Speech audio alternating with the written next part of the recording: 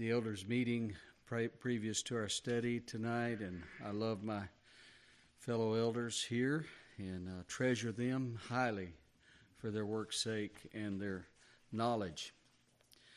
I'd like us to open quickly tonight back to the book of Revelation. We're going to at least begin our study of the 16th chapter, which is actually an extension of the seventh trumpet. We've been talking about the last several times together. And tonight we're going to see the actual angels pouring out the seven last judgments that are a part of the seventh trumpet. And we're going to connect them to the judgment of God that as was witnessed by the Egyptians when God delivered his people Israel. There's a similarity. There's a distinct parallel between the trumpet judgments that begin in chapter 8 and the vial or bowl judgments of chapter 16. And what it's doing is preparing the way for the last great battle of Armageddon. So let's begin in verse 1. And I heard a great voice out of the temple, this is the heavenly temple, saying to the seven angels that have already been introduced, go your ways and pour out the vials or the bowls of the wrath of God upon the earth. Now, we tried to describe last time the importance of the word wrath, the wrath of God. One of the great blessings that we have in the redemption that is ours through the shed blood of Jesus Christ and his resurrection is that we have been delivered from the wrath that is to come, the orche, the settled or determined response to sin, because God poured out the wrath that was due us, all the elect, and he poured it out upon Christ on the tree of the cross. So we're thankful for that. And tonight, if you'd allow me to use this title, I want to talk about the law of the harvest. The law of the harvest, especially in regard to the wicked. Because it's interesting that in Galatians chapter 6, verse 7, the Apostle Paul said, be not deceived, God is not mocked. For whatsoever a man soweth, that shall he also reap. If he sows to the things of the flesh, he shall of the flesh reap corruption. But if he sows to the things of the Spirit, he shall of the Spirit reap life everlasting. We're going to see that lived out in the first part of this chapter tonight. So here's the voice of God the Father speaking out of heaven to his seven messengers, and he says, now it's time to go your way and accomplish the design and the purpose that I have commanded.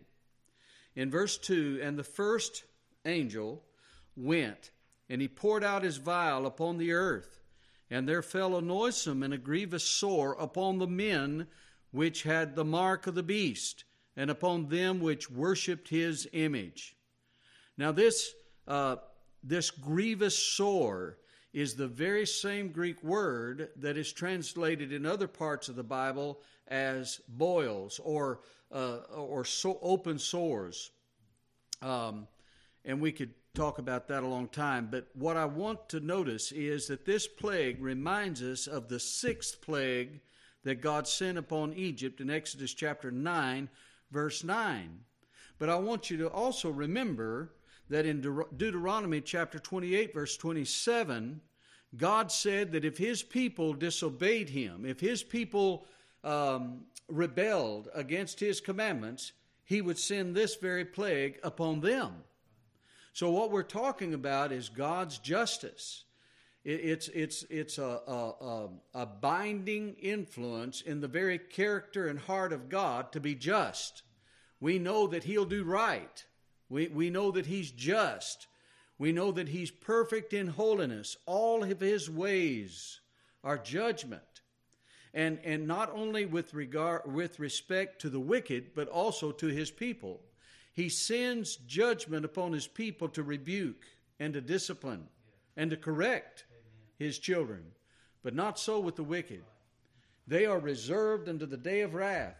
There's a reservation that has yet to be played out. There's a reservation that has yet to be dealt to the wicked. And that's what you're reading about. And it is kind of scary. But I want you to know that these judgments are not against God's people. These judgments are against those who receive the mark of the beast, those who follow Satan, those who are captives of the blindness and darkness of Satan himself.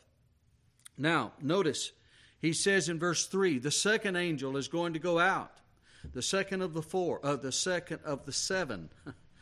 And he poured out his vial upon the sea, and it became as blood of a dead man, and every living soul died in the sea. Now, tie that to verse 4. And the third angel poured out his bowl or vial upon the rivers and the fountains of waters, and they became blood. Here in this judgment, we are reminded of the first plague that was employed against Egypt in Exodus chapter 7, verse 18. And this is very similar to the second trumpet that was blown in Revelation chapter 8, verse 8. Now, this is significant because fish can't live in water like that. Remember when the river Nile was turned into blood, remember all the fish died and it began to stink. The Bible says that specifically. Well, you can imagine not only the waters of Egypt, but all the waters of the earth are changed into a blood-like pollution. Fish, animals can't live in that, and men cannot consume it. You can just imagine how terrible this judgment is going to be upon the earth. All of this is global. You're hearing a lot today about the global community. Well, I believe it's just setting the stage for the Antichrist. I really do. I believe it's setting the stage for the imposition of these very judgments. Now, that's bad news from a human standpoint, but it's good news to God's people, because that means that the coming of Christ is nearer. It's nearer than when we first believed. And we can rejoice in that. So this great judgment of turning the water into blood is showing the same power and the same God is upon His throne in the Old Testament as well as in the New. And listen to verse 5. And I heard the angel of the waters say, Thou art righteous, O Lord, which art and wast and shalt be, because thou hast judged thus. Here is the law of the harvest. I'm mindful of Pharaoh when he drowned the male children in the river Nile.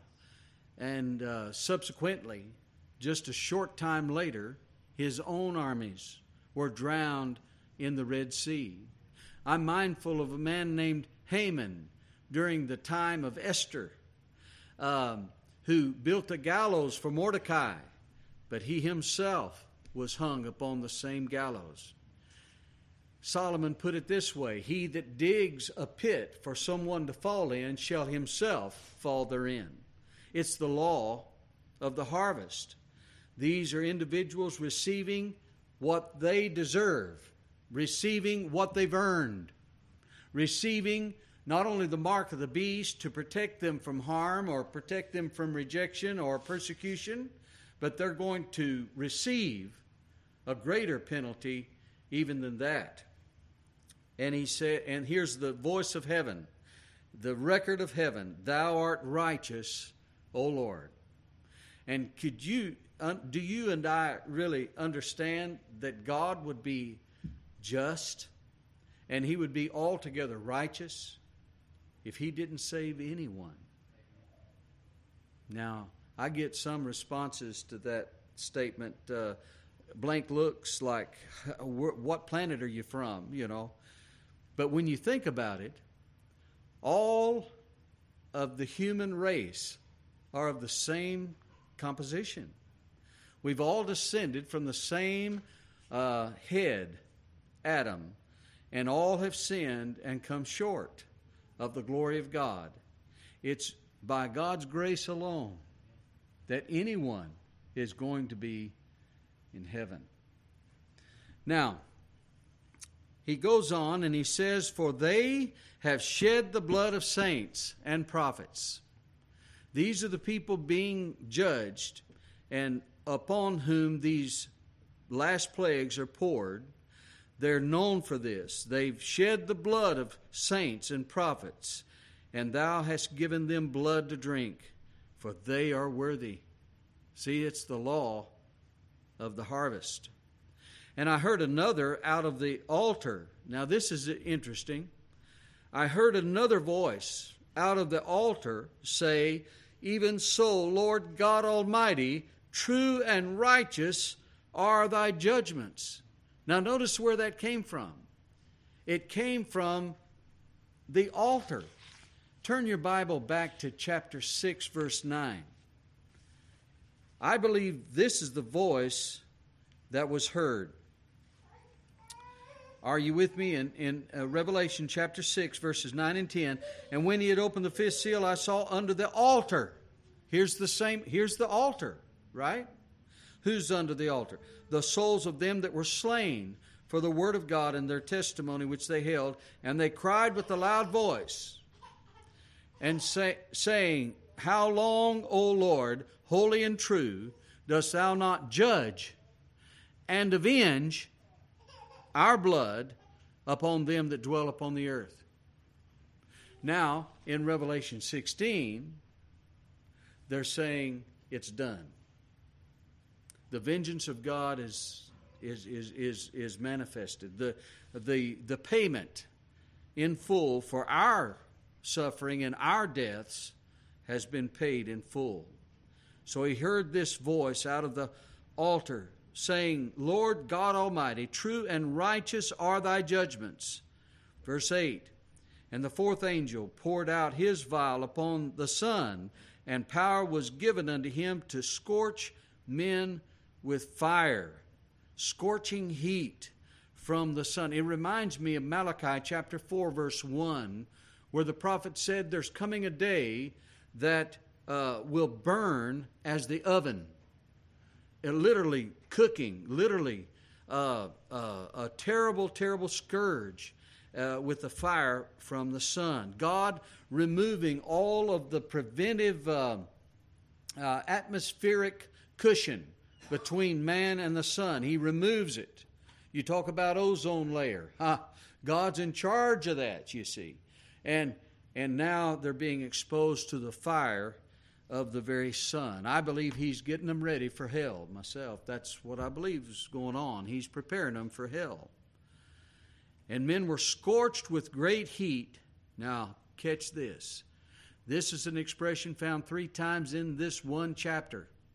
Here's the character of the damned. Here's the character of the condemned. They blasphemed, cursed the name of God, which hath power over these plagues, and they repented not to give him glory. You see, brothers and sisters, here is a very important part of our study tonight. We need to understand and we need to appreciate the fact that it's God's grace that gives repentance. Somebody says, "Well, you can repent anytime you want to." Well, let me tell you, that's not true. You and I can only repent when God gives us repentance. And that repentance is a gift of grace. And that is an aspect of the relationship or the union that we have with God. You see, I have no assurance of my salvation if I've never been given the gift of repentance from sin. That's the greatest evidence we have that we belong to him, because he's given us a sorrow over our sin.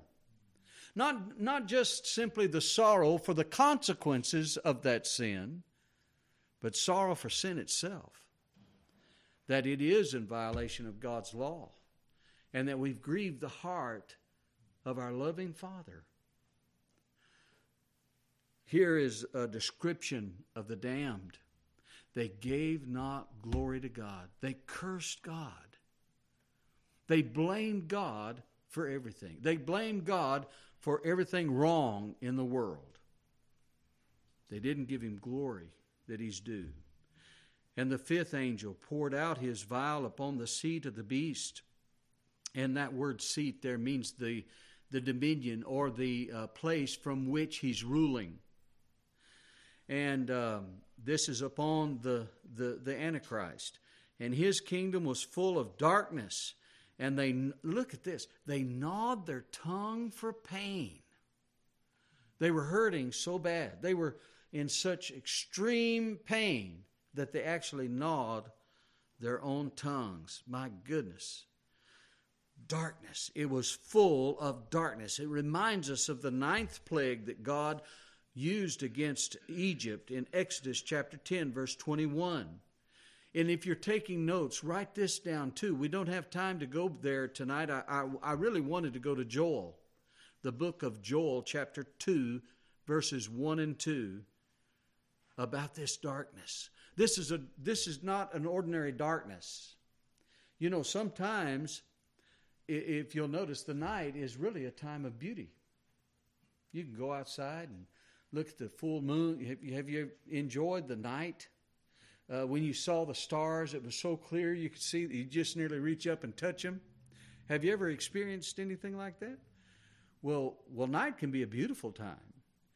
But when he says darkness, he's talking about a darkness that can be felt.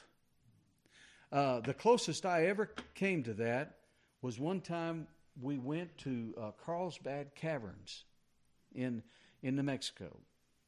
And we went down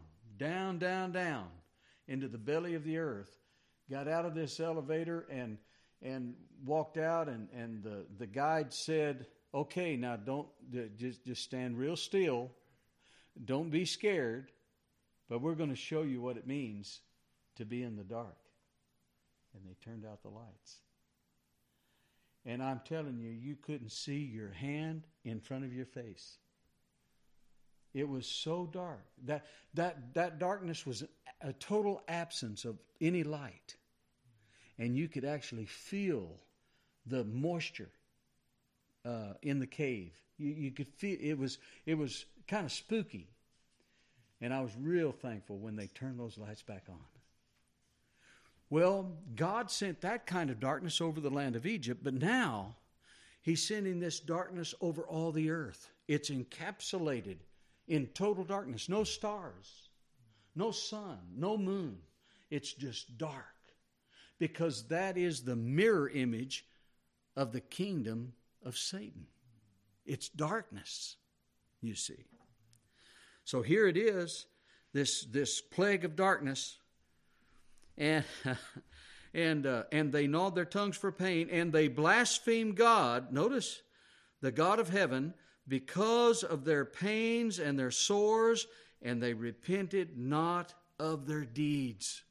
Brothers and sisters, I'm telling you, it's a dreadful time in human history when God's righteous indignation is being poured out without measure upon willful man.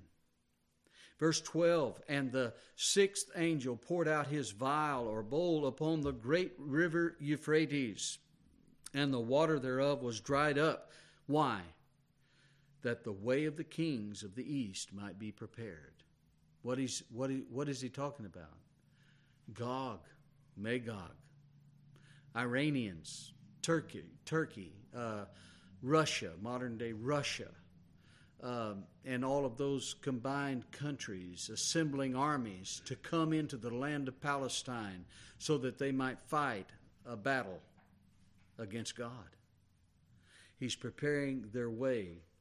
He's gathering the armies of the world against God. Euphrates, we already studied that in chapter 9, verse 14, but did you know that this is called the Great River all the way through the Old Testament. This is what he's talking about, the great river Euphrates. And Genesis chapter 15, verse 18, Deuteronomy chapter 1, verse 7, and Joshua chapter 1, verse 4. This is preparing the way for the last battle, the great battle that we're going to talk about in detail next time. And he said, and I'm going to try to close with verse 14. And I saw 3 unclean spirits like frogs. Now notice, it's not talking about frogs. It's like frogs. And they come out of the mouth of the dragon, and out of the mouth of the beast, and out of the mouth of the false prophet. There's your unholy trinity, brothers and sisters. And the frog itself is a symbol. It's an emblem of demonic spirits. Frogs in the Old Testament were called an unclean animal. And they are a good representation of these slimy, stinky spirits that are coming out of this unholy trinity, influencing the world and realm of darkness. Verse 14, for they are the spirits of devils, working miracles, which go forth unto the kings of the earth and of the whole world, global community, to gather them for what purpose? To the battle of that great day of God Almighty. Now, brothers and sisters, there is such a thing as the law of the harvest. And there's a payday someday for all of the wicked and all of those that despise God and reject Jesus Christ. And brothers and sisters, if it were not for God's sovereign grace, that's exactly what you and I could expect. But because Jesus came and died for our sins and took the wrath that we deserved, we have inherited the eternal life that we did not deserve. God bless you. Thank you for this time. Let us pray.